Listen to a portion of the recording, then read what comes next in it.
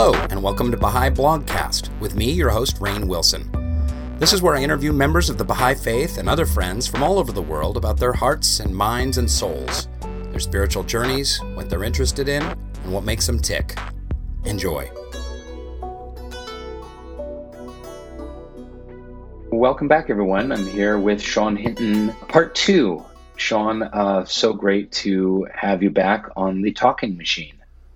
Well, it's lovely to be there. I had so much fun and didn't give you much of a word in edgewise last time, so we figured we'd better talk some more and cover some other things. Yes, I'm excited to talk to you about other aspects of your life, not just the Mongolia chapter of your life, but so many other chapters and so many other great stories. So I'm excited to dig into some of that. Me too, and it's such a great. I mean, you have such interesting people on this podcast that I'd love to talk about some more of the things that you cover on this around the Baha'i faith and everything else. But I actually want to ask you, because since we spoke, we got a bit interrupted, and yes, you were out of town, and you've had quite a few weeks. Would you tell us a little bit about that? Yes. Yes. Thanks for asking. I don't know if I should thank you for asking, but I appreciate you asking. Yeah. So my father passed away since we spoke last 2 or 3 weeks ago. He had a small heart attack and was going to go in for surgery, and he needed quadruple bypass surgery, and which has a pretty high success rate. And so I flew up to Wenatchee, Washington, a small town in Washington State where he lives, and I was fortunate to spend several hours with him before he went into the operating room. And basically, the long and short of it is that he didn't make it. I won't get into all the nitty gritty of it, but his heart was in too bad of a shape. His arterial sclerosis was too far gone, and they had a lot of complications. And he was in critical care, unconscious, in critical condition for about 2 days afterwards. And then they were losing him, and we just let him go in the hospital room. That was pretty recently. That was about 2 weeks ago. And then we buried him about 8 or 9 days ago. And it was the first kind of major death that I experienced in my family. And it's been heartbreaking and also spiritually really challenging and uplifting at the same time. Have you lost anyone in your family ever, Sean? I have, and actually just the most recent sort of experience of it was during this pandemic, when the son of my best friend in the world passed away, and a young man who was deeply close to our family, the closest friend of one of my daughters, and through reasons of the sort of pandemic right now, we were separated. We were unable to be with these dear friends of ours. We were unable to hold them and to share with them, except through prayer, except through sharing passages from the writings. And, because you and I were expecting to talk, and you were valiantly imagining that we might arrange our session in between, your visits to the hospital. I assumed, I assumed that his operation would be successful, because most are. And so I thought that we could, while he was in the recovery room, you and I could finish our conversation, but it was not to be.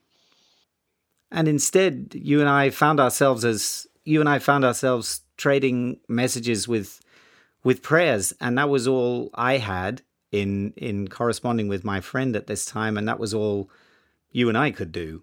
And I just wonder what those were that kept you going in those last few weeks. How did that make part of it? Yeah, there was some very deep prayer. There was certainly a lot of long healing prayers while he was in the hospital, and a lot of prayers upon his passing. And the flood of prayers that came in for him from his hundreds of friends, Baha'i and otherwise, were really powerful and moving and beautiful. And there was a lot of praying going on around Robert Wilson. And but the thing, Sean, that I wanted to bring up was, for me, one of the most kind of beautiful experiences of my life was preparing the body for burial. So myself and my stepmom, his wife Carla, we researched the Baha'i burial, and we bought a shroud, 9 yards of linen, and had the funeral home lay his body on the shroud on a table, and we washed the body. We put a ring on his finger. I forget the exact phrase that's on the ring, but it's a short prayer about how we were all, under God's will and God's guidance. Um, and we washed and prepared the his body that he had ridden around the world in for 78 and a half years, and it was devastating. We were weeping, and at the same time, it was incredibly healing to have this tender kind of honoring of his body, the washing of it, the preparing of it, the saying prayers over it, the wrapping it carefully in the shroud. And later on, when it was in the casket, and the casket was lowered into the ground, it was so powerful to know that that body had been prepared, and we had kind of witnessed it as a vessel, because that's what it is. It's a soul growing vessel that, he rode around in, that we're all riding around in. And it was devastating and really powerful at the same time. I I have never experienced that. And I guess like many people I might have read about that and heard about that and kind of wondered and thought it sounded like a what is the white linen and the silk and the wrapping and the body and the ring, and but the way you're describing it, it's the act of doing it, the being there together, not the Mm. materiality of that. Are there other? Would you talk a little bit about the rest of the sort of Baha'i funeral and those things, and how you experience those? Yeah, well, there's not a whole lot else to a Baha'i funeral. Obviously, you don't get the body embalmed. Um, you don't get the body cremated. There's writings in the Baha'i faith about the body going back into the earth and reconnecting with the earth from where it came.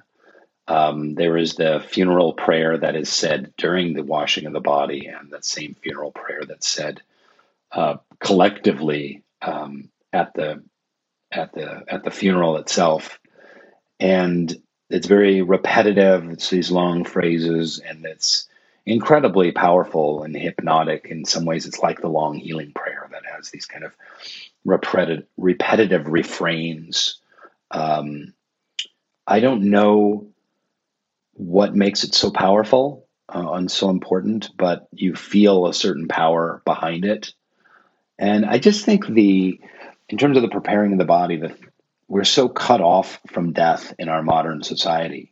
Um, our ancestors for hundreds of thousands of years used to prepare bodies for burial. I mean, you can see this in the earliest evidences of human civilization when they unearth bodies, and they're prepared in all kinds of ways. They're prepared in shrouds, and they're wrapped in their finest clothes, and they're things that on their journey that they're sent with, they're given physical items and totems to continue their physical journey. And it's really just been in the last 100, 200 years that we've kind of dissociated ourselves from that process. And this whole idea of embalming is just grotesque that you'd fill a dead body with chemicals so that it doesn't rot.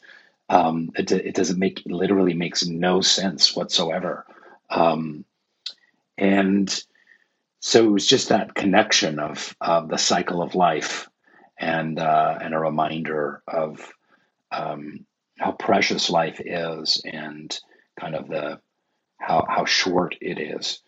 But I wanted to say, Sean, too, that one of my regrets in life was I literally brought a microphone up to Wenatchee because I thought, oh, when my dad gets out of his surgery, I'm going to interview him for Baha'i Blogcast because my dad was a long time a Baha'i. He became a Baha'i in 1963.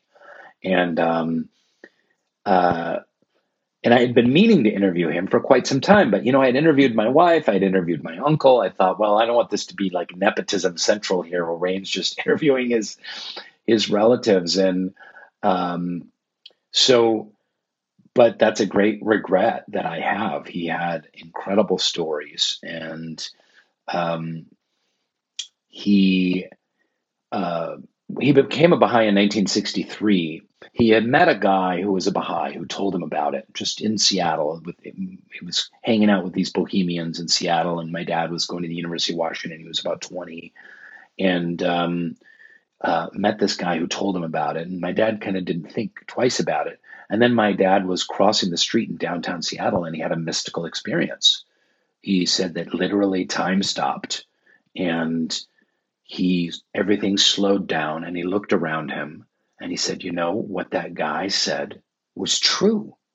That guy talked about this new teacher. Um, he couldn't even remember the guy's name. It's like Bahalahulu, something like that. And a new spiritual movement on the planet, and a revitalizing spiritual force. And he just knew it was true. And so he called the Baha'i Assembly of Seattle. They were in the phone book, and he said, I need to meet with you. And they said, well, we meet on Tuesday nights from 7 to 10 or whatever. And so he went in and he said, I want to be a Baha'i. And they were like, well, you can't just become a Baha'i. They said, you have to, what do you know about it? He's like, well, nothing really. They're like, well, you can't do that. You have to study these books. You have to read these books, study them. We're going to quiz you when you come back and see if you know enough to become a Baha'i.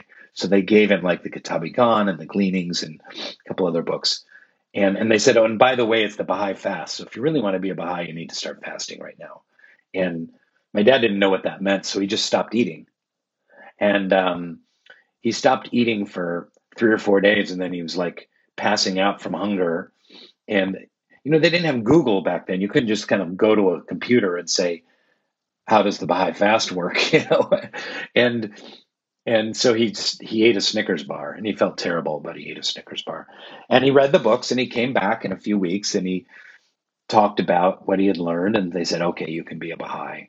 And because this was earlier than the hippie days when lots of people poured into the Baha'i faith. He was kind of a little bit before that. And when my parents got a divorce when I was about two and a half, my dad went pioneering to Mexico, and mostly Nicaragua, Bluefields, Nicaragua, which is actually the same place, same area that Hooper Dunbar had pioneered a few years earlier. So he was going in, and a lot of people were like, oh, Mr. Hooper was here. And my dad had incredible stories of sailing up the rivers and creeks of the Mosquito Coast to teach the Mosquito Indians the Baha'i faith. A lot of them had never seen a white man before. He was in a little outrigger canoe. He got malaria multiple times. And he has just incredible stories from that time. And I was always begging him to compile his stories and write a kind of memoir of those times in the early faith. And he has some of them written down, but he never really fully wrote the whole thing down. But one great story was he went to this tribe, and they asked him, what is this baseball we've been hearing about? Baseball. And my dad was like, well, okay, I'll teach you. So it's like, teach us baseball. I'm like, okay. So he went out, and he got a tree limb, and he like carved it into a baseball bat, and he was looking around for balls. They didn't have any balls. They didn't have like tennis balls or any balls out there in the jungle. So, but he found this really hard fruit that was kind of like an orange, really hard. And he figured out that you could get about three good hits off of one of them before they exploded. Uh, and so he got bases, and they cleared out like a little, farming field, and this was going to be the field, and everyone in the village lined up, the grandmothers, the infants, and they all lined up. They all wanted to play baseball, and he kept trying to teach them the rules, and they got the basic thing about hitting the orange and running around the bases, but he couldn't get them to kind of understand, like, no, you're out if you do a throw here, and you can only run if it's an in. So he just let it go, and they would just hit the ball with the bat, and they would laugh, and grandmothers and infants would run all around. And he had a lot of other great stories, boar hunting. That was and then he was a great Baha'i teacher, and I always hear from people of like, oh, my uncle was the one who taught my family the faith, and he first heard about it from your dad in the early 70s at a fireside. And so there's literally, hundreds of people that can trace their kind of spiritual roots to Robert Wilson in the Washington area, um, especially in the early 70s, when people were interested in seeking a spiritual path and interested in becoming a member of a religion. So, and he was a painter and a writer. He wrote science fiction books. He wrote technical manuals, and he especially loved being a painter. He was never any good at selling his paintings or selling himself or going to gallery openings and meeting curators and trying to sell his stuff and hawk his wares. But he was a great painter. You can find his work online on his website and whatnot. And um, it's what another thing that's really interesting, Sean, for me is, I had a lot of issues with my dad. We had a complicated relationship. There were a lot of divorces. There were a lot of family ups and downs. Uh, and that being said, we worked that stuff out. We worked really hard on it. We even went to therapy together on some of the stuff that we had to work out. Um, and really, the last 10 years were very peaceful and loving and connected. And I'm so grateful for that everything had been said and everything had been laid on the table. And we were able to just really appreciate each other and love each other and support each other. And uh, but what was so interesting too is that when he passed, and when he was passing, and when he passed, I was not able to see his any of his negative qualities. I Mm. was not able to revisit, even in the slightest way, any resentments. All I saw, all I missed, all I witnessed, all I connected with was his positive qualities, which were numerous. Um, the joy he brought wherever he went. He was one of those people, like, if he went into a room, he always made it a better place. He would have a joke, he would have a story, he would be loving, he would bring support, he would bring encouragement to every room he went into. And I miss that, and I and marvel at that, in retrospect. Um, he always supported me in the arts. I wouldn't be an actor, an artist without his support. Um, He was incredibly kind, very gentle. Are you And like and him? the thing that really moved. I'm Sorry. sorry. I'm sorry. I was going to ask you, do you see him in you? Are you like him? I could be a lot more like him, honestly. I could learn a lot more from him. He's much more gentle and patient than I can be a little bit vociferous and impatient. I don't know if that's the correct use of the word vociferous, but hell, what the hell. Um, and I try and uplift a room. I try and be encouraging and positive, but he just did it so effortlessly and so naturally. And he had gone through, one thing that's warrants saying, like, his childhood was out of Charles Dickens. I mean, it was horrific how he was treated. His dad would leave him and his sister at home by themselves for weeks at a time without any food in the house. I mean, the stories just go on and on. Just horrific abuse that caused a lot of trauma, but it was amazing how he was able to move beyond that. But the interesting thing was, like, none of his negative qualities have even arisen in the slightest degree. And that really reminds me of this whole Baha'i concept of what you take with you when we leave these meat suits is our good qualities.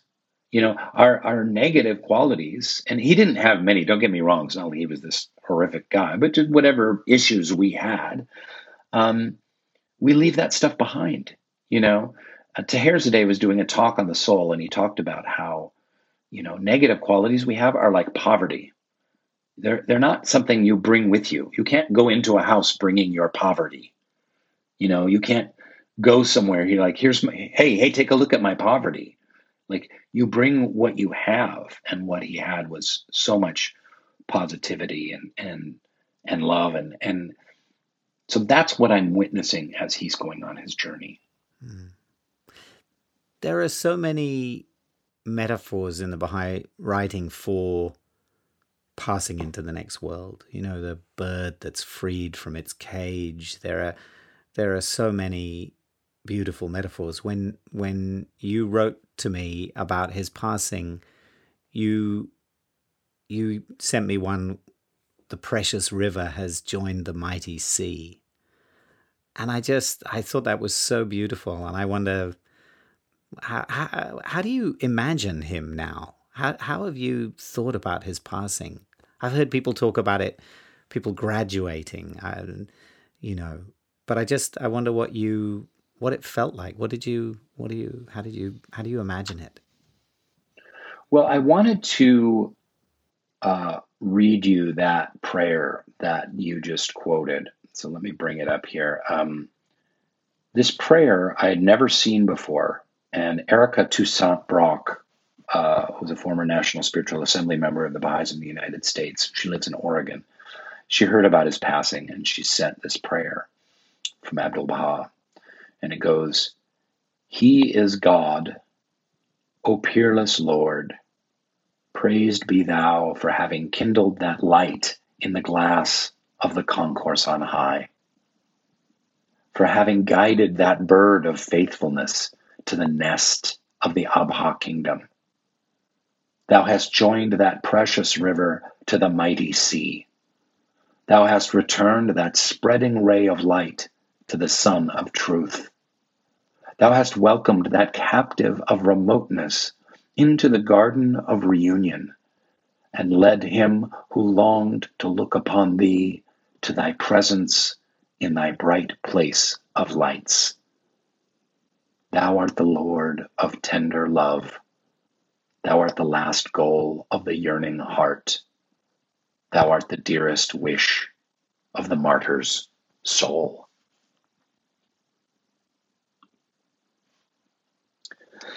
How did I experience him? Well, the thing I was going to say earlier, which just popped into my head right now, and I'll get to your question, is one last kind of ode to my dad, testament to my dad, and something that I really learned from him is, I've met hundreds, if not thousands, of Baha'is in my days, and no one that I've met, of course, we can't really know this, we can't quantify this inside, but no one that I'd ever seen had as deep a devotion and connection to Baha'u'llah as my dad. His steadfastness and his just deep rooted connection to Baha'u'llah, love for the personage, the prophethood, the mission, the person, prophet of Baha'u'llah was just unshakable. He would read from the Gleanings. He had the Gleanings by his bed. It was just dog-eared. He would read it over and over again. He would pray with incredible fervor. And he reminded me of the Dawnbreakers. My dad reminded me of some of those early believers. And just like I've just been reading about the story of Ahmad, who the Tablet of Ahmad was written for. Like his devotion was so pure-hearted. It was just absolutely unshakable. Um, and people come from the faith, they go from the faith, their faith is tested, they have issues here, they have issues there. Um, and I truly believe that it is our personal connection to Baha'u'llah that keeps our rudder moving forward. And we often lose that. We get caught up in social teachings and how to sum those up and the interactivity of Baha'i social teachings with the current social mores and social beliefs in contemporary society. And we kind of get in that world and lose that kind of, as Shoghi Effendi calls, that mystical connection that binds man to God, which is through the manifestation. But how do I perceive him now? It's interesting. I definitely feel like I have an ally on the other side, and I have definitely felt his presence at times.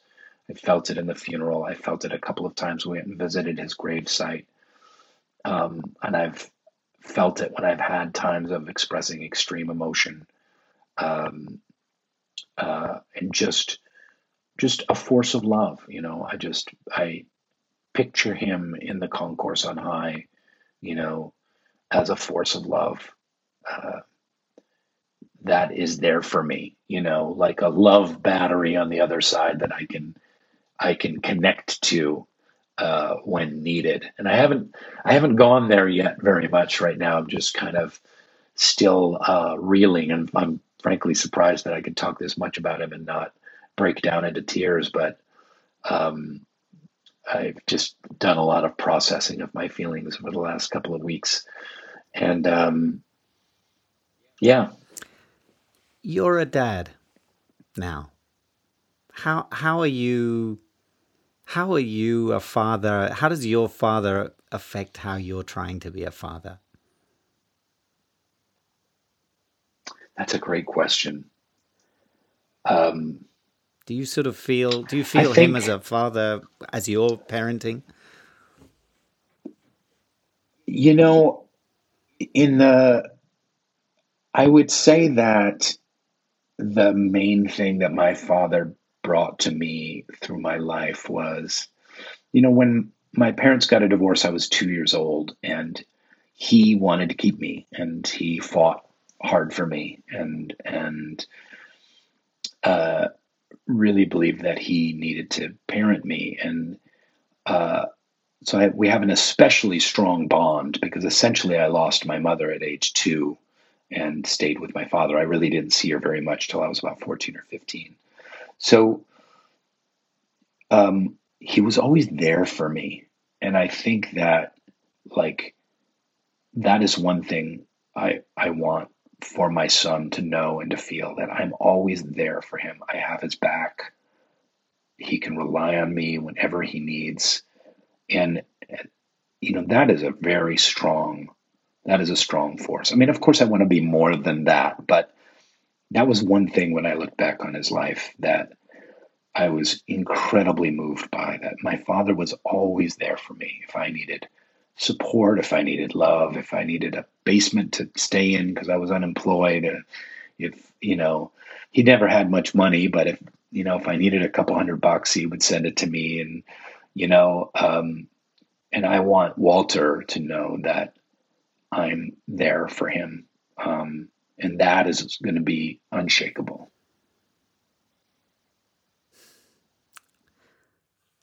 I always think about how enthusiastic my dad was. How he just sort of was and is enthusiastic and sort of encouraging about what I do. And I never feel criticized. And that has been something that I aspire to. I'm not sure I'm good at it with my kids. I feel like I feel like I don't live up to that. But I have this sense in my always of that example around me. Just that sort of I aspire to be trying to sort of live up to that, because I know how powerful that is, to be just encouraged, to be we talk about unconditionally sort of love just for who you are. And I hear Yeah. that in your voice. I hear that sort of that love. And, I forget who brought it up on the Baha'i Blogcast, but I've heard a couple of Baha'is talk about that word encouragement. Like, and someone said that, if the Baha'i faith could be summed up in one word, it would be encouragement. And you always get that from the greatest Baha'i teachers and kind of the wisest Baha'i exemplars. And this is a good natural transition into your into your life, because tell us a little bit about your father, who is an actor, Philip Hinton, who I had the honor of getting to hang out with at a Baha'i conference in the Czech Republic about 10 or 12 years ago or something like that. But how did your father become a Baha'i? Let's keep it on the father's We're gonna make track. this a conversation about fathers. Well, that's a great theme. So my father was born in the UK during the Second World War, and he and his parents, who were his father, who was an East End Jewish tailor from a great tradition of tailors who plied their trade in the East End of London, Polish emigres from the previous century, moved again and took the opportunity to go to South Africa. There was a period where they were encouraging immigration from the UK. They would give them, can you imagine, would give them a pound to get on a boat, and they could get a passage to South Africa rather for a pound.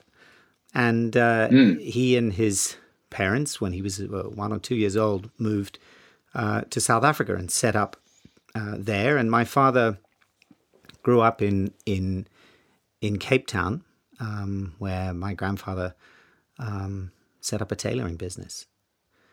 And my father describes a childhood. He loved his father very much and his mother, but they were quite distant from them. My father talks about being sent to boarding school a block away from the house they lived in, and that he has, talked on many occasions with much emotion about seeing his father walk to work past the window from the boarding school and feeling, not understanding why they would, why he was there.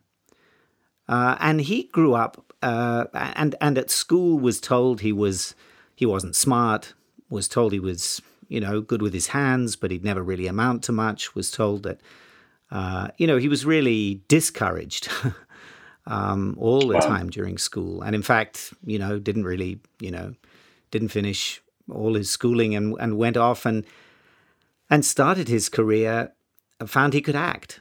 And at a very young age found himself acting and doing work on radio, and he started working in the theatre and on radio in South Africa. As a young man, 17, 18, beginning to work in the industry just from scratch. And in the course of that, he found himself working and helping a very renowned disc jockey on South African airwaves, a man called Lowell Johnson.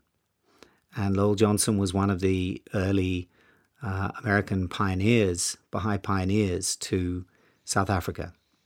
Now, in those days in South Africa, the apartheid system was so divisive that groups of people, as you know, Rain, could only gather either as whites or as blacks or as coloreds, then called them the sort of the mixed race community. but they were divided along color lines so severely that it was sort of impossible for the Baha'i community to function in an integrated way and to function as it is meant to. And so the Guardian, having consulted with that community, told them that with much regret, because they were forced to really focus the efforts of this community on one or other, that actually they should not make efforts to teach the Baha'i faith to the white community in South Africa. Instead, they should focus only really on inviting into the community people from the black community, regrettably having to make that decision, not, of course, wanting to. And so Lowell Johnson was working very closely with my father, who was an absolute jazz fiend and had got Lowell interested in jazz, and they did a program on jazz. And my father was unhappy, and he was young, and he was experimenting with ideas and with, lifestyle and all of these things, and he was unhappy and he was searching, and Lowell could see this. But Lowell wasn't meant to share his faith with this young man because of this color ban. And so what Lowell Johnson used to do was he used to write on little scraps of paper little passages from the Baha'i writings, not attributing them, and he would pass them to my father in the sound booth. And my father would read these and would find them so fascinating. Now, I don't know if you remember, but when we spoke a couple of weeks ago and I described to you how I found myself teaching the first young Baha'i in Mongolia under other straitened circumstances, I wrote little scraps of the Baha'i writings on a little piece of paper, and I used to give them to her. And it was in a direct memory of how my father learnt the faith, without knowing initially about the name of Baha'u'llah or about Abdu'l-Baha or about any of the teachings of the faith, except for these prayers, that idea came to mind. And that's how my father became a Baha'i, and how he learned about the faith. And it was only when he decided that he was moving to the UK to pursue his acting career that Lowell was able to tell him about the Baha'i faith, and he became a Baha'i. He declared at about 18 in South Africa as, I think, the first white youth to become a Baha'i in South Africa in the early days of the community, and then left a few weeks later to move to the UK and found his way and got his first acting jobs and auditioned for the Royal Shakespeare Company, and with having met my mother in the theatre. My mother was a ballet dancer, having trained at the Royal Ballet School and worked in the ballet in London. She was a dancer in the musical show, in a musical that he was in, and they met, and they found this extraordinary shared love for the Baha'i faith. And it was really, they got to know one another through my mother's exploration of the Baha'i faith. And she became a Baha'i also. And 1963, just after the Universal House of Justice was elected, before they were married, they went on pilgrimage together.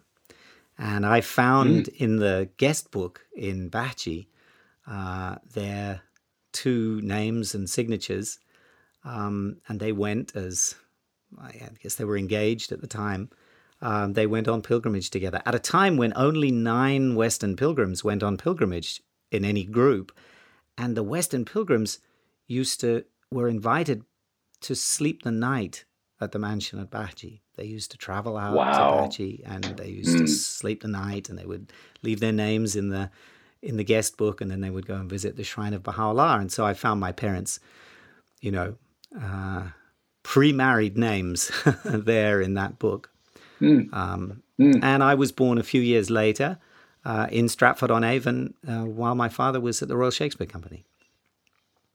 And then we moved to Australia at about 7 or 8. I think, my father was working in the theatre. My mother, having had 2 of us, had sort of finished her ballet career. And I think it was tough. My father was working in the theatre, but he was a like all actors, regularly unemployed, mostly unemployed actor, even going from job to Yep. job. Most of your days and hours are waiting for the phone to call from your agent, and his life Hmm. was no different.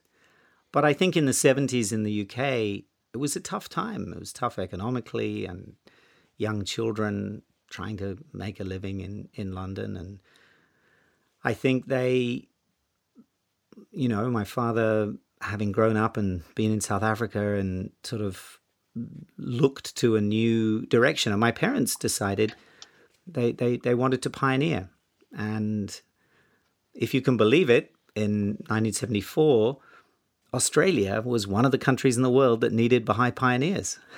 Hard as it is Wow. to imagine that you could pioneer to Australia, but they did. Yeah. And they took their two little boys, and we got on a plane in Christmas in 1974. A whole bunch of reasons why we had to go quite suddenly, because the visa laws were changing. And I remember it so clearly. We went from this pelting rain and wind, and my mother in tears at the airport in Heathrow. And the next thing I remember was it was like 100 and something degrees, and we were staying with a Baha'i family in the far west of Sydney, and we couldn't have been more different. And we made our lives there in Australia, and Hmm. so that Hmm. was. And I grew up in a loving Baha'i family. I really did, and my parents have been. My father was. I mean, being an actor, it's difficult. Such a difficult profession, because you can't.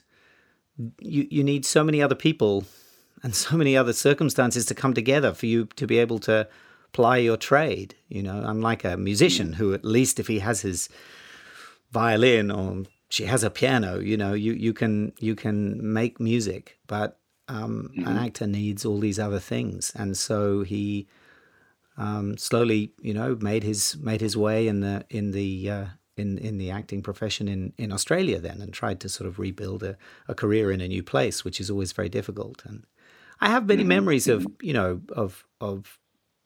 I looking back on it, I realized that there were very difficult times for my parents, my Hmm. financially, and what an incredible sacrifice it must have been to have left a very exciting career in the UK, and to go to this new place where you didn't know anyone and everything started from scratch. Right. But I look back on it and I realize those things, but I never experienced them. I just thought that my parents were having a fantastic time, and you know, my dad thought it was just so cool that he was getting up early in the morning and was going to deliver milk, and I could go with him and do a milk delivery run. And looking back on it, I was like, wait, what a second. He was doing milk delivery run to make ends meet as a family in the early days. And yet it was just another great adventure that we were on. And so I have Hmm. very happy memories of childhood. And Hmm. like I Hmm. said, We have just, that. We have that in common as well. My yeah, dad was worked all kinds of odd jobs, but for many years as a in a sewer construction company, doing sewer construction, and to support his family and to try and support his career as a painter and a writer.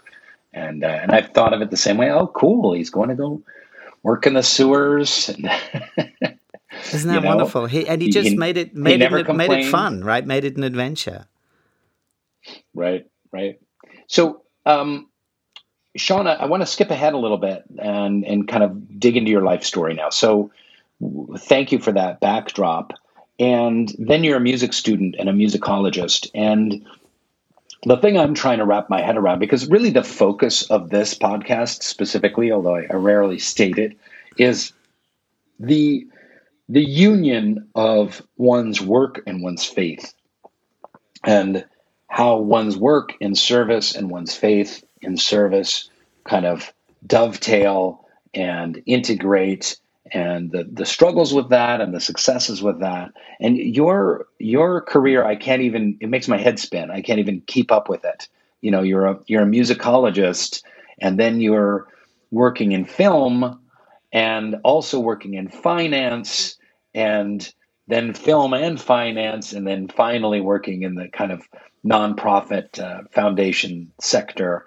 So, can you just talk me through that a little bit? Can you kind of fill us in? I know this is going through decades, but how do you go from a nerdy musicologist studying in Mongolia from part one to film and finance and this whole other world, George Soros, that you're working in? I don't think I ever said I was a nerdy music. I imagine myself as a very cool musicologist, but I'll You're a dapper. Thank Yes, you. yes. I'll let you get away with that editorial. Yes, fair enough. Well, I'm gonna take it back to parents and say this encouragement again. I don't think my parents ever told me that I couldn't do something, so I never learnt not to not to be able to try something. It's a great gift. It's an incredible gift, that encouragement and that sort of sense of seeing possibility and not being afraid of failure somehow, I guess. So that's right. So I was a young kid, and I wanted to be an actor like my dad, and so I used to do that stuff as a kid. And then I found out there was a high school you could get into if you were a musician. It was a specialist musical high school, and I said to my parents, I want to go to this school. And instead of saying, well, that's not such a great idea because you don't actually play a musical instrument, which many parents might have said, they said, sure, go for it. Why not? You can do it if you want, if you're really going to work at it.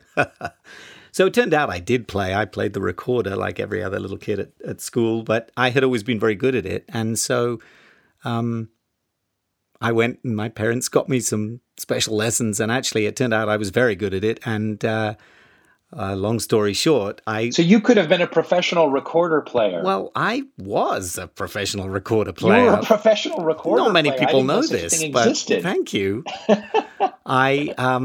I did my undergraduate degree as a performance degree in early music as a recorder major.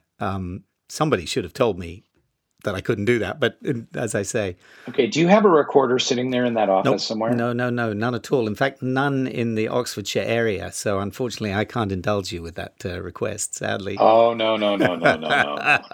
We need to hear you play the recorder. Another This day. is too good. Another day. This is too good. So I did. I went to the UK to do my undergraduate as a music student, and as you know, at the end of that, I had this episode in Mongolia.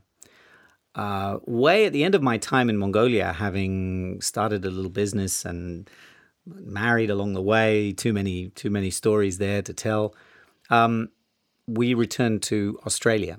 And I didn't know what I was going to do, Rain. At this stage, I was nearly 30. And I had 2 degrees in music and had spent 7 years in Mongolia. And I had great stories. And people wanted to take me out and, ask me, tell the stories, talk about it, but nobody would give me a job. And so I interviewed for everything I could possibly find. I interviewed for a bank. I interviewed for an ad agency. I interviewed for, really, I was up for anything. And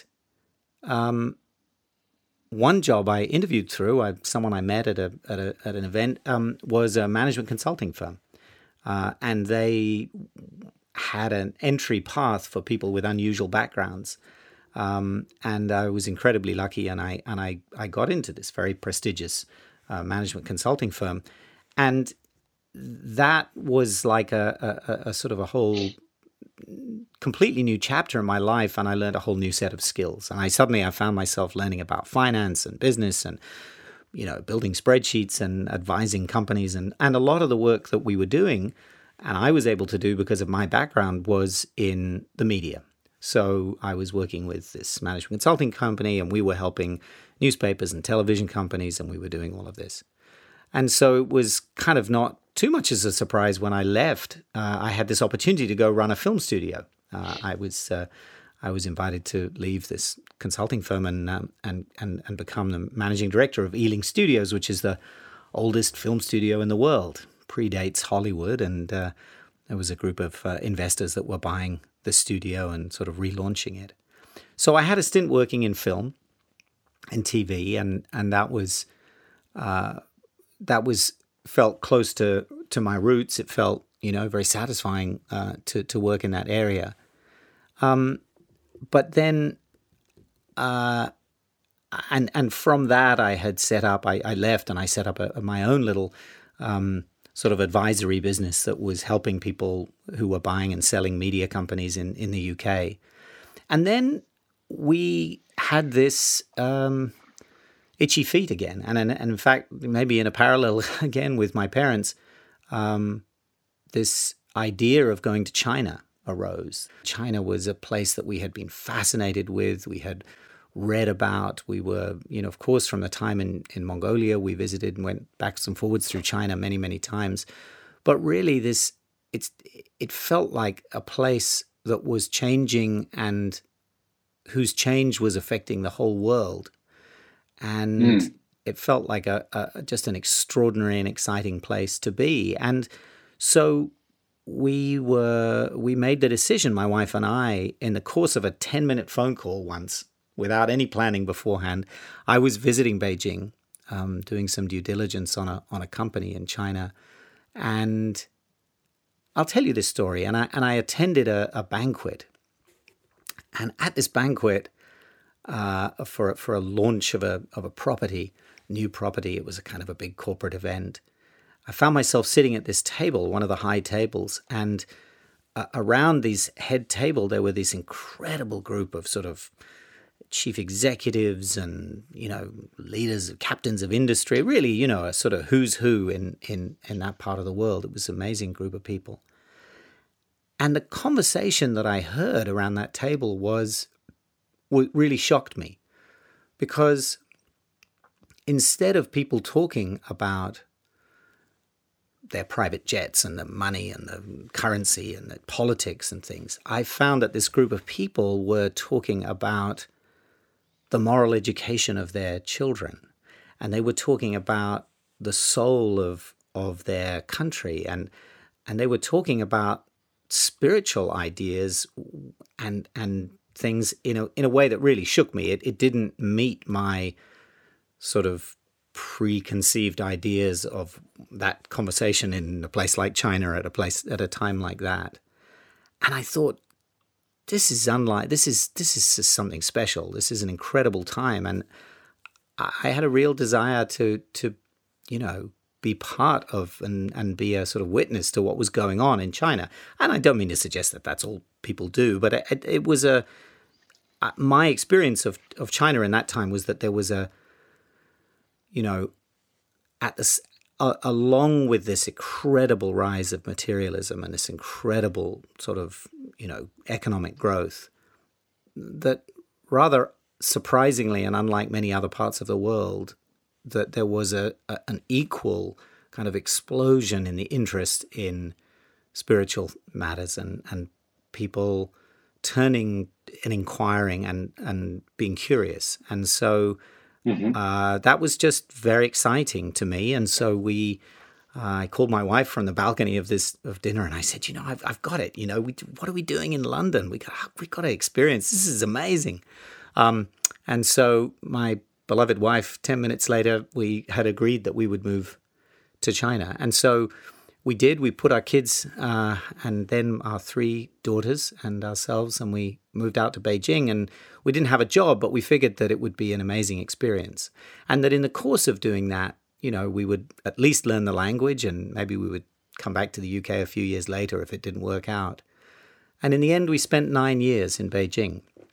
And it was. And there's always a yurt in Mongolia waiting for you in case you needed to. Well, I do have. Pop up there. That's my golden parachute is to return to my goats in Mongolia.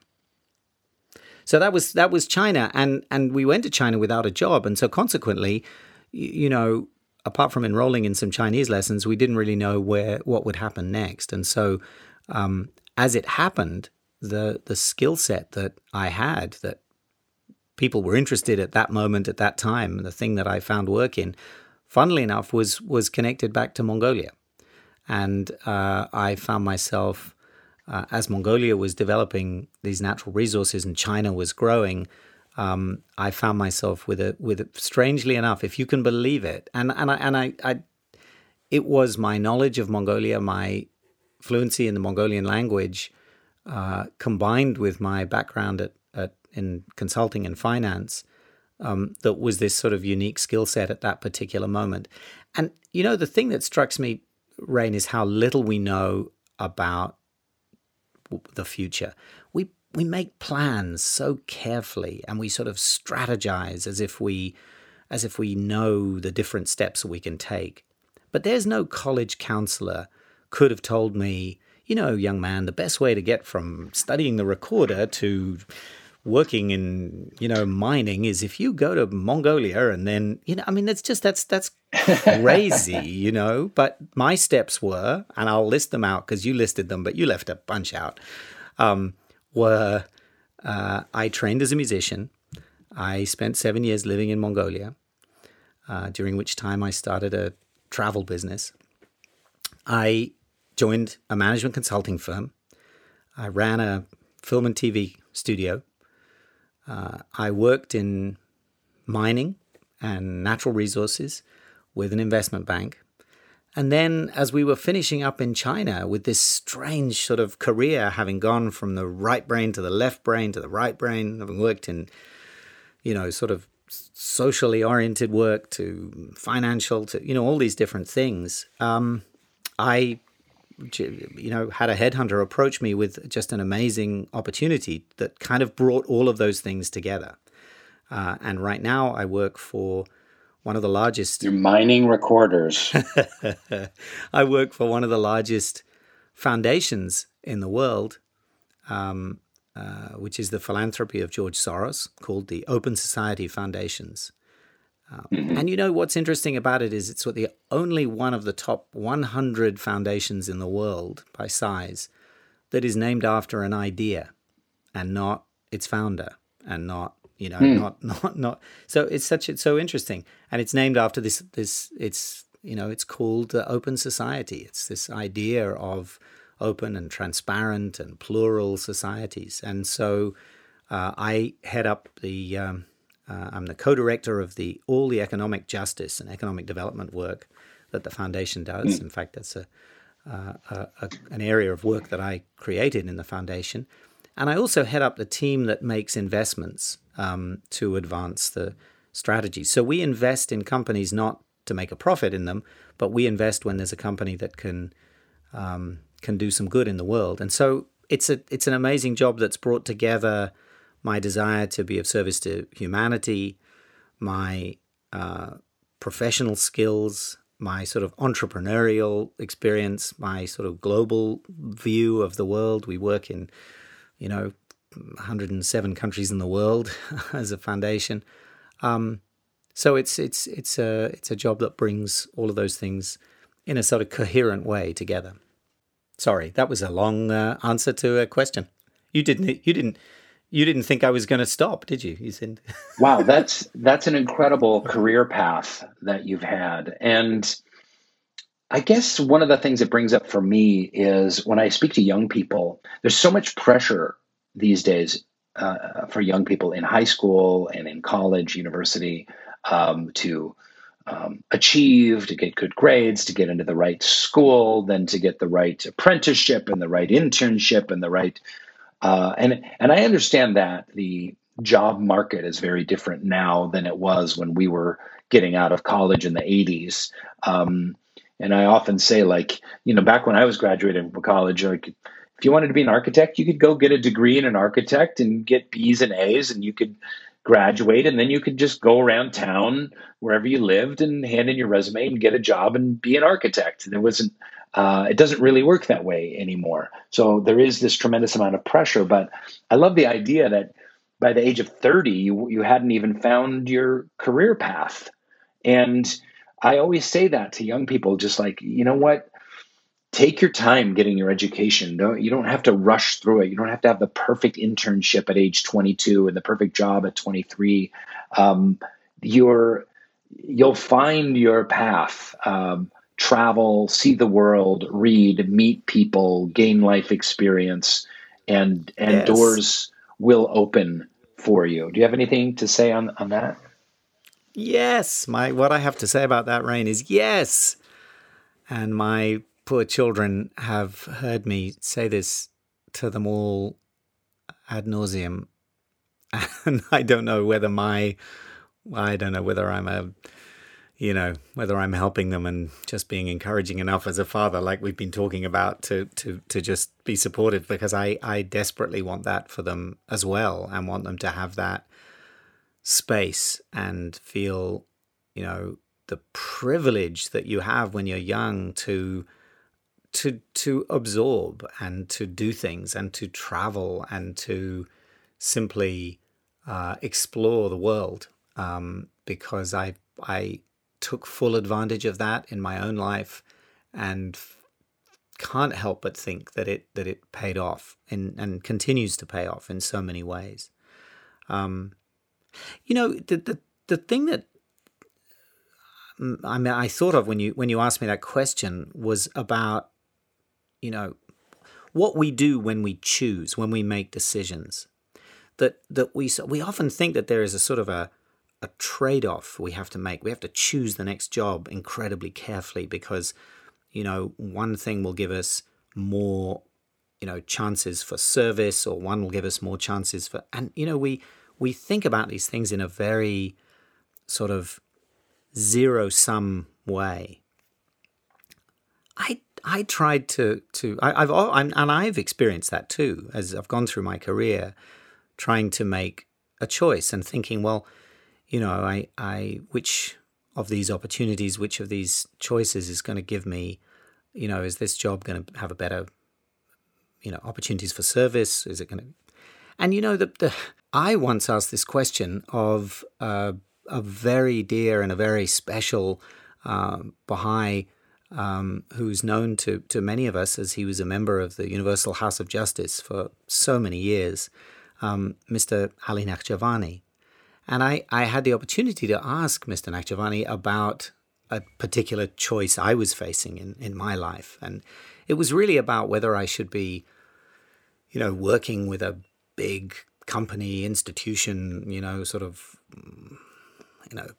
one of these big, sort of corporate entities, or whether I should be out there in a small sort of startup environment and doing something that maybe I had much more freedom to sort of do things, in a way that might be, consistent with my Baha'i ideas or values, as I imagined that.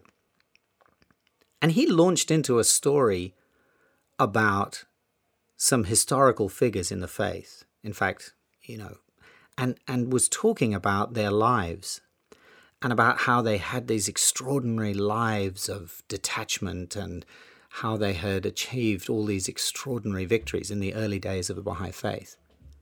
And I was kind of mystified, and I have to think at one point I thought to myself, maybe he didn't understand the question. Maybe Mr. Naqshbandi is an extraordinary man, but maybe he sort of, maybe I didn't ask the question properly.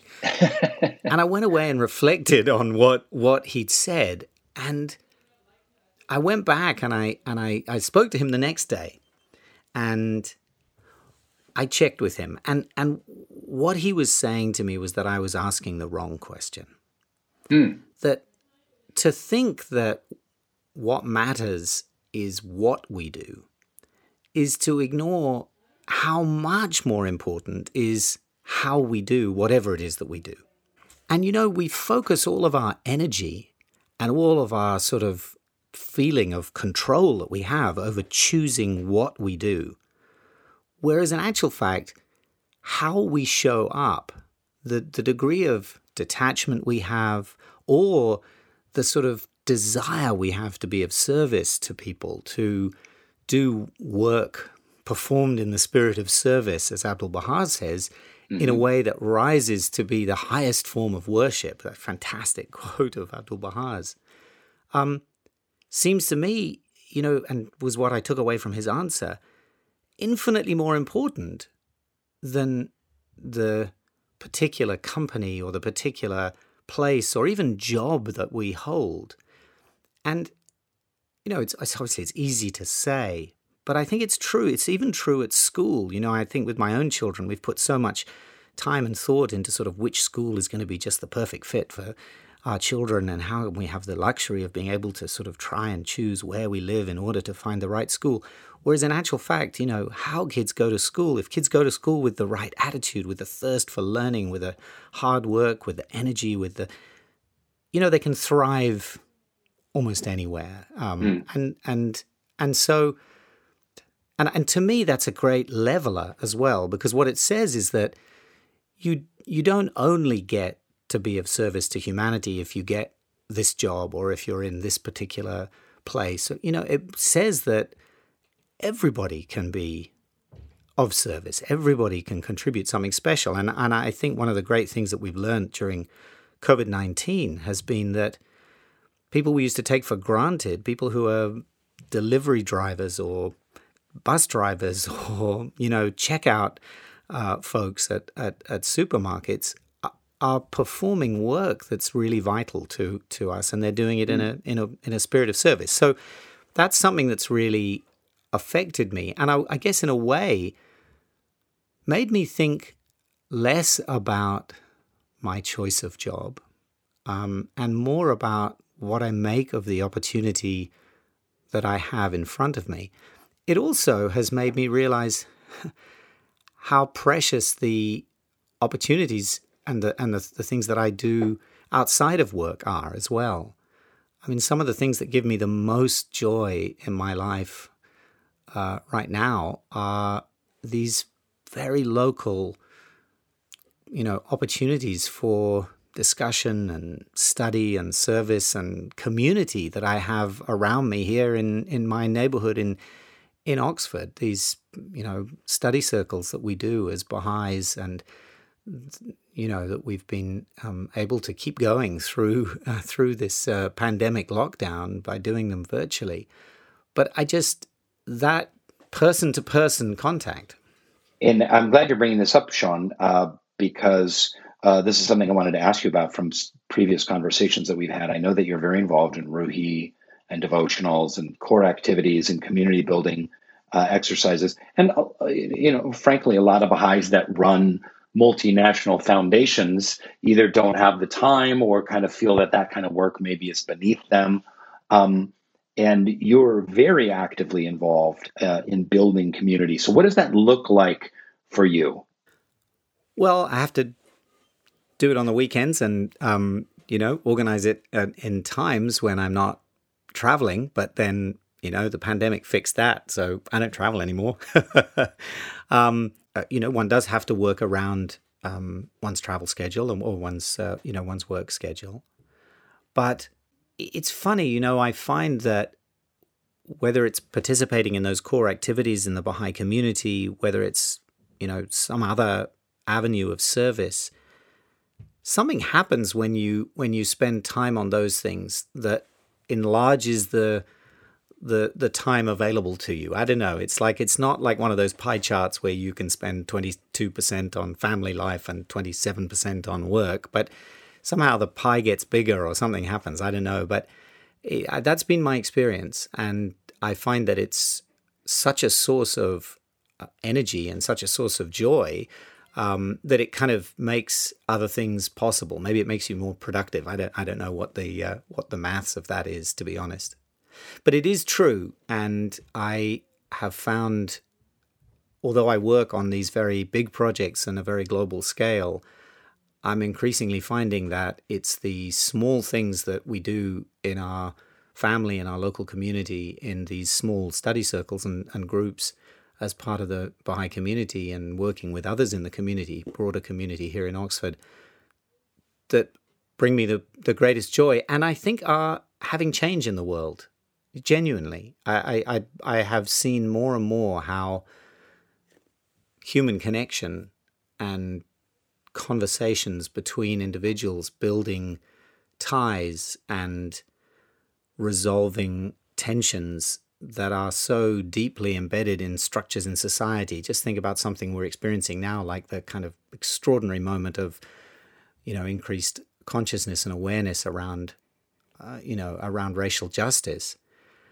And it's so hard to know what to do at a big societal level, and it can be hard to know what to do in our jobs but in my community with the people that are next to me, with the human beings around me, I feel like we really can do something meaningful, and I feel that builds real change in the world. My wife and I talk about teaching a lot, and it seems like teaching has shifted. Back in the 70s, you could have kind of the charismatic speaker give a fireside, and two or three people might raise their hand and say, I believe, I want to join, I want to be a part of this. But it doesn't work that way anymore. And in terms of teaching the Baha'i faith, and of course, the main focus of the community building grassroots exercises that Baha'is are doing, the institute process, core activities, whatever you want to, nomenclature you want to give them, is not to convert people to the Baha'i faith. However, for people to become Baha'is, they need to be nurtured and brought into a fold and brought into a family and loved and socialized with and study together and pray together and serve together. And that seems more and more for 2020 what people kind of need and want in order to have to consider calling themselves Baha'is or wanting to be a part of something larger. Would you say that's true? Yeah, absolutely. I think that, we are as Baha'is. What is the purpose of life? The purpose of life is to know God and to love God, and that we do that not on our own at the top of a mountain, but we do it by advancing, our own spiritual progress through advancing the spiritual progress of mankind. That's our twofold moral purpose. Those are the two sort of projects we're working on, and they're kind of deeply integrated. And so being part of society and contributing and being of service to others and sharing with others the spiritual insights that we're finding and learning from them about theirs, that is a meaningful contribution to improving the world. And the work that, you were describing as a father and building our family and, making families that are more loving and more united and are more of service to humanity, that's a contribution. And so I think that, it's in that spirit that we are also sharing with other people our faith and what we're learning about how to do that. Now, I recently did one of these study circles with a group here in Oxford. And, what we call, you and I are talking about these like everybody in the world knows what they are, but the study circles, it's a sequence of courses that is really a way that the Baha'i community has developed for us to learn how to build community. And I see so many people desperate for community. They used to have immediate neighbors that they spent lots of time with who were a literal community that they lived in. But now they commute, or they live in one part of London and they get on a tube and they go all the way to another part, and they're not really part of that community. They used to have a sort of religious community. They'd be part of a synagogue or part of a church, and that was another sort of community that they lived in. And increasingly people are living disconnected from those.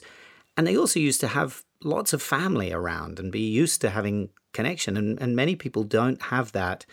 They may live in another place, or the families are more dispersed. And so without all of those different types and layers of community, people feel terribly isolated. And in fact, one of the things I've observed is that work, they vest a huge amount of sort of hope and dreams in work being the community that they need to sustain them. And that's very hard. It's very hard for workplaces to be all that to people.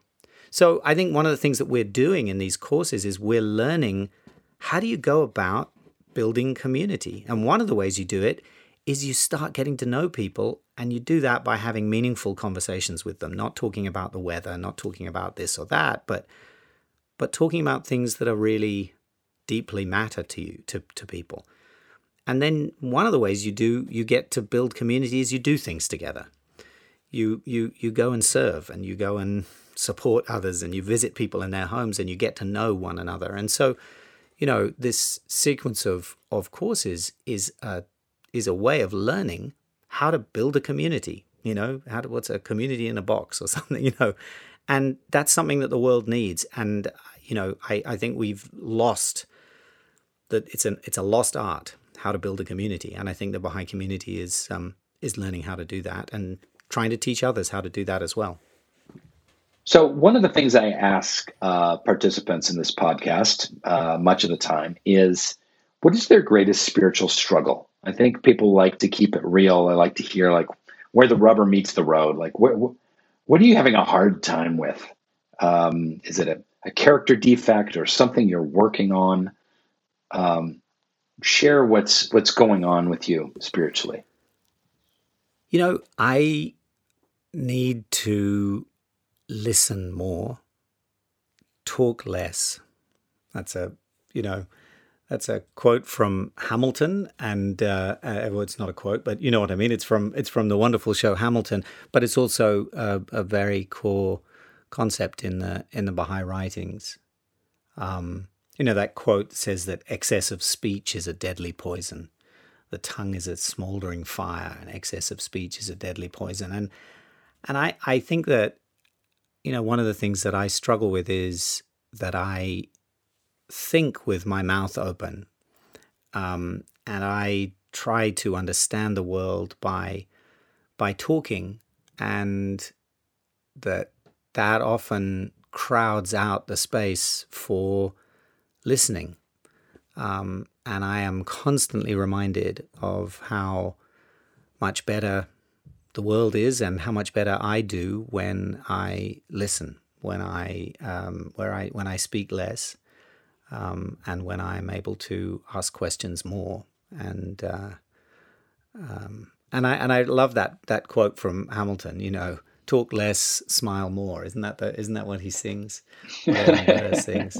And there's a real truth to that being joyful, listening, and speaking less, although maybe I'm taking it out of context for the in the context of Hamilton, that quote has to do with ingratiating yourself politically. And it's absolutely not what I mean, obviously, but there is, the idea of sort of talking less and listening more, I think, is something I'm definitely struggling with, as you will have experienced on this podcast. And tell us about the Baha'i Chair for World Peace. You're on the board, and that's at the University of Maryland. Can you give us a summary of what that is and the work that position fills? What a privilege it's been for me to be a little tiny part of supporting that. Yeah. So this is one of the finest educational academic institutions in the U.S. At which a professorship, a chair, was created some years ago, called the Baha'i Chair for World Peace. And, it was born it came in response to an extraordinary message of the Universal House of Justice called the Promise of World Peace, which you will know, and many of your listeners will have read. And if they haven't, I hope they will turn to. This was, just a seminal message of the Universal House of Justice. And it was an expose, if you like, and an extraordinary description of the importance of and the need for world peace, and indeed what the Baha'i teachings spoke to on this subject. In 1985, it was written originally. And so this chair was created in honor of that, and really with the vision of exploring that message and the Baha'i teachings on world peace and what they have to offer. And Professor Hoda Mahmoudi, who's had the chair for some years now, what she has done is quite an extraordinary thing. And the Baha'i chair is now a very vital and integral part of the academic and student life of the University of Maryland. And of course, what she has done in that chair is to examine, as the Baha'i writings focus us on, what are the sort of structural barriers to peace? And, one of those is structural systemic racism, and there are many others that she has been exploring. And it's been just a great privilege to see how the Baha'i community, well, rather the Baha'i chair and the Baha'i writings have been able to be a point of integration and contact between all of these different academic disciplines that are looking at different aspects of peace and of the barriers to peace that there are in society. And there is something about this Baha'i vision, this sort of holistic Baha'i vision, that draws all of those together. And so it's been a great. I'm part of a board of an international board that tries to support the work of the chair together with the university as best we can. Is there more specific ways that chair is impacting the student body at the University of Maryland and the ideas behind that chair? Yeah. So I visited the University of Maryland to attend one of the annual lectures of the Baha'i chair, and it was just after one of these, the area of Maryland, Baltimore, have been a series of terrible incidents of racial violence in recent years, as you know. And, the Baha'i chair was hosting its annual lecture, at which it had invited students from across the campus to talk about the issue of race and racism as a barrier to peace, and what would have to be overcome in order for peace to be possible. And there were more than 600 students in attendance at this annual lecture that the Baha'i chair was hosting. And one of the very special things is a tiny little anecdote, but I recall that before Professor Mahmoudi introduced the distinguished speaker who was about to speak, she rather surprised the speaker by, first of all, introducing the interns who had been working at the Baha'i chair and who had been supporting with the preparations for this event, and she called each one of them out by name and spoke about the studies that they were doing and the contribution that they had made. And I thought that not only was that event and the 600 students who were present and the distinguished academic speaker who was there, not a Baha'i from another one of the fine universities in America, not only was that event important and impressive to see what the Baha'i chair was doing, but the way in which Hoda Mahmoudi, the professor, the holder of the Baha'i chair, showed up, the way in which she held that, the way in which she raised up the least amongst them in an academic setting, which is, you rarely see that happen, was also, I thought, very powerful and a very, very important way of demonstrating what the Baha'i teachings are all about. And does the chair look a lot like the Iron Throne from Game of Thrones? What does the chair itself look like? Yes, the chair. The chair comes out once a year. Is it made out of globes? A whole series of planets welded together. Yes. Yes. Sean Hinton, thank you. Are you a doctor in all those degrees you have? Did you get a doctorate in all this? As my children remind me regularly, no, you can call me that, but it would be incorrect. As my children remind me, I never finished my PhD. I never made it back from Mongolia to Cambridge to finish the PhD. Okay, so not Dr. Hinton. Thank you so much for your time, and what a beautiful discussion. And I'm so glad we got to do two parts. We got to visit Mongolia. We got to pay a visit to both of our fathers and salute them and fatherhood spiritually and talk about that intersection between work and service. So thank you for your time. I know you're a busy guy, and this has just been such a inspirational privilege speaking with you. Thank you so much. Well, lovely. And thank you so much for making the time, right now in your life with all you're dealing with and processing. And it's a wonderful act of service to keep these podcasts going, because you have a loving and faithful audience who get so much from these. So it's a privilege to be loving and faithful audience of about 36 that really enjoy these podcasts. Hey, Most buddy. of them pioneers. You got to take Olivia. it. You got to take it where you can get it. Exactly. And I hear people, my kids, when I said, hey, all joking aside, I said, hey guys, I'm going to go and do a podcast this afternoon. Oh, God. Yeah, I'm doing Rainn Wilson's. You're doing Rainn Wilson's podcast? Wow, Dad. Can I come in? Can I come in while you're on it? So don't you worry. You've really made it. You know you've made it. All right. Much love to you, Sean. Thank you so much. Thanks for listening to Baha'i Blogcast. Hope you enjoyed the episode and the conversation. Check out more fun Baha'i stuff on Baha'iBlog.net. Thank you so much, and good night.